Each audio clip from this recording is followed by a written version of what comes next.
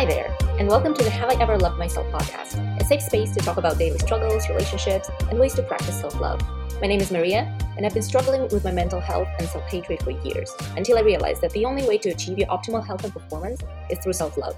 So I started my journey and created this podcast to share what I've learned, and hopefully we can help each other overcome whatever it is you're struggling with. Hello. How are you doing, guys? I hope you guys are doing well, and I am back with a new episode. And today I just wanted to talk about the guilt that we feel after a relationship ends in our lives. It can be friendly, it can be romantic, it can be professional, whatever it is, when it doesn't end organically. You know how people sometimes just drift apart or move or something else happens that kind of like when it ends because of an external reason. We don't tend to feel guilty just because we think it's a natural course of events. But when it is a breakup, and I'm not even necessarily talking about a romantic breakup, we tend to think that it was our fault, especially if the other party initiates it, and especially if they're mean to us in the process and they're kind of like blaming us. So it's normal. It's perfectly normal to feel guilty after a relationship ends, because guilt is our way to kind of stay in control. Because if we blame ourselves, sorry, I just got a message if you heard that sound. But again, I don't edit the episodes, so I'm talking to you like I would talk to a friend. So this is my format, so I will leave it here on purpose. Anyway, guilt is our way to regain control, because if we know that we are guilty, we kind of like can come up with a plan of things that we can change, of how we can fix things. And that way we think we are controlling the situation. When in reality, I know it's a pretty basic statement, but it takes two to tango. Always, always, always. There is not a single situation where there is only one person who is to blame for the consequences. So, but even if you accept that the other party's guilty too, you still can feel guilty because you did your share. Maybe you did something to provoke them. Maybe you did something to trigger their traumas and stuff like this. Well, the thing is, first of all, you have to come to terms with the fact that feeling guilty is unproductive. This is a low vibrational emotion. It doesn't elevate your experience. It doesn't help you live your life. It just slows you down, and it just holds you in the past. When in reality, we need to live in the present.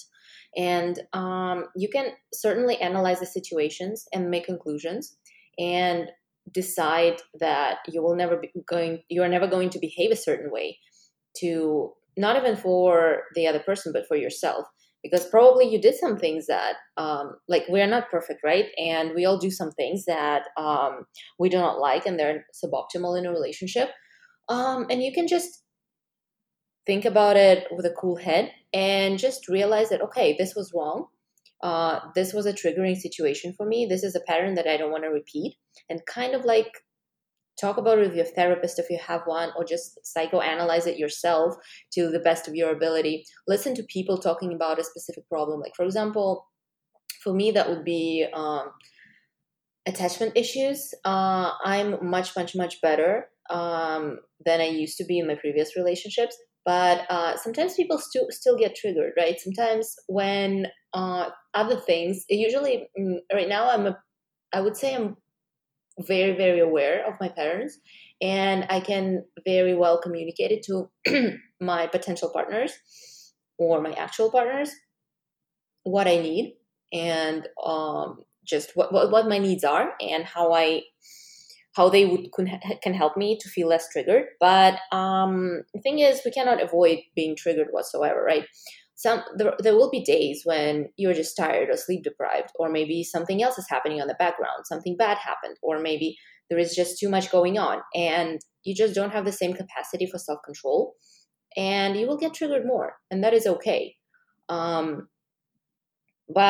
it's my job to work on it. So I constantly talk about it with my therapist, about my triggers, about my abandonment issues, about my attachment style. and things like that. And I've developed a lot of coping mechanisms, a lot of strategies that help me. So again, like, I don't beat myself up every day about the things that I did wrong in my friendly and romantic and professional relationships. I came to terms that with the fact that I have this is my personality trait, and this is, to a degree, this is going to be with me forever, but it's something I can work with. It's something I can handle. It's something I can control now. And this is a completely different attitude rather than just sitting like lying in bed and crying about it. You know what I mean? It's the same that, I don't know if you guys listen to the episode with my personal story, but there, go and listen to it if you want, because there I talk about my personal story with eating disorders. I struggled with a lot of them for 10 years. Basically, every eating disorder there is, you name it, I've had it. And right now, can I say that I don't have the thoughts? No, I do have the thoughts. And sometimes I do get triggered.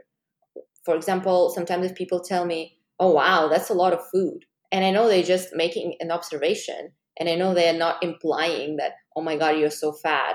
Oh my God, how can you eat that? Don't you see that you need to lose weight? Like, that's how I would interpret it before. Like 10 years ago, it would drive me crazy and I would probably just not eat. But now I'm like, if it's my partner, I would say, hey, this is triggering me. Can you please like not make comments like this in the future, because this puts me in a really, really bad place. And, or I can just brush it off, it can be like, oh, okay, this is not about me. You know that, Maria, you know that you eat healthy, you know that you are healthy, have a healthy lifestyle, you work out a lot, even if it is a lot of food. So what? If you want it, you can eat it. And it took me a long time, but I got there. And it's the same with our relationship triggers.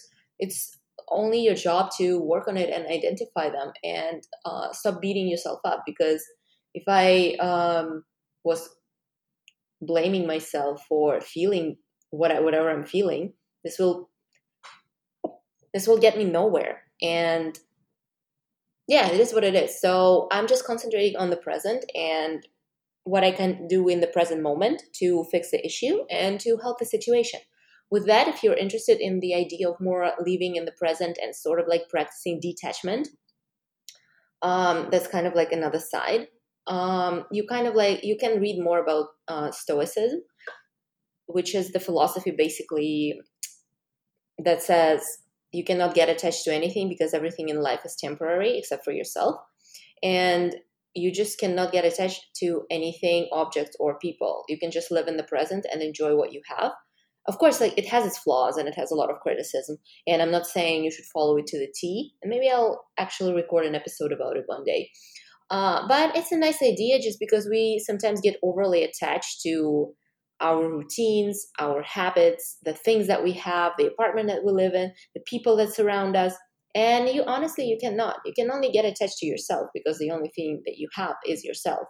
And even then, you are changing too. You're developing, you're evolving, you are interacting with new people that affect you. And even you don't stay the same every day. Every day you evolve. So honestly, you cannot get attached to anything to the point where it will affect your mental state. This is what I mean. In the initial stages, if you just something just happened, like you had a fight or a breakup, or maybe like a client dropped you, or maybe you had a falling out with a friend. If you apologize to yourself and apologize to them, think about all the things that they did wrong, and it will help you to blame yourself less, because you will see that they are not perfect either. And then think about all the things that you did wrong and apologize to them. And this will help you too, because you will get some sort of closure. And it doesn't have to be in person. Maybe the person was really mean to you at the end.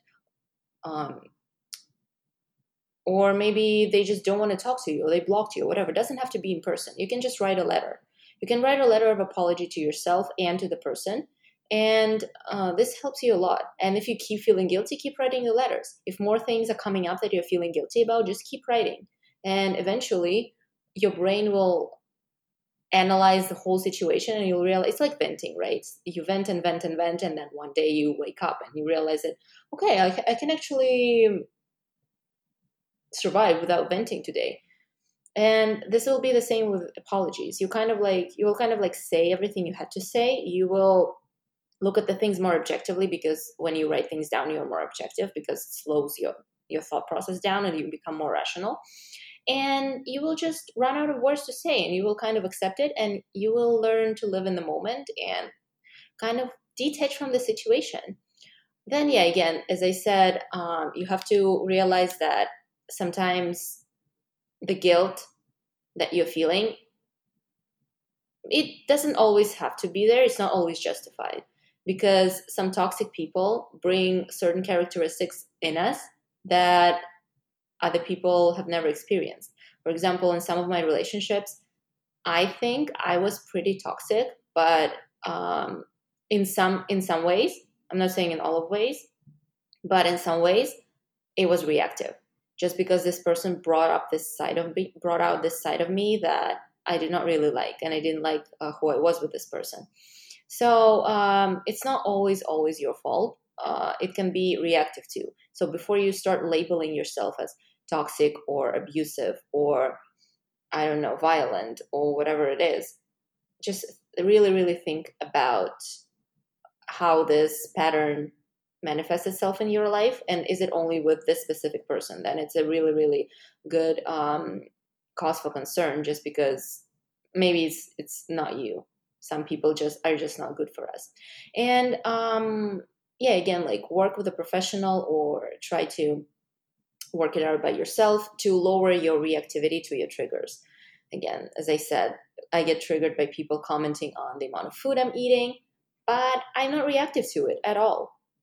The whole thing in my mind takes literally 1 second now. And I just think, okay, no, it's fine. It's a lot of food. I'm going to eat it because I can, and it's fine. And I'm not going to feel guilty. And honestly, the moment you start recognizing your triggers and the moment you stop reacting to them, your life is going to change, because honestly, it is so destructive for ourselves to react to things. Again, we cannot avoid being triggered, because the traumas to an extent will be with us forever, but we can 100% control our reactions. We cannot control our past, the past that created those traumas that trigger us, but we can control our present, and we can choose not to react to those things. And again, yeah, bottom line, live in the present, practice detachment. Guilt is a useless feeling. Apologize if you have to, and just work on yourself. Ultimately, my advice for every single situation is just work on yourself. Awareness and repetition is what will get you to where you need to be. That will help you lower your reactivity and just start living life unbothered by any of those negative feelings, because you know you are doing your best. Well, I hope you found this relatable and useful. And this is exactly what I help people with. So if you want to work with me, you can message me at Have I Ever Loved Myself on Instagram or TikTok. And yeah, I hope you find this really, really helpful. Let me know. Thanks so much for listening. Please give this podcast 5 stars if you enjoyed it, and consider leaving a review. I would really appreciate it. I share a lot of personal stuff on this podcast, and it would mean a lot to me to know if it's helpful and get some feedback as well. You can also follow me on TikTok at Have I Ever Loved Myself, where I share my daily tips and motivation. Thanks again, and see you in the next episode.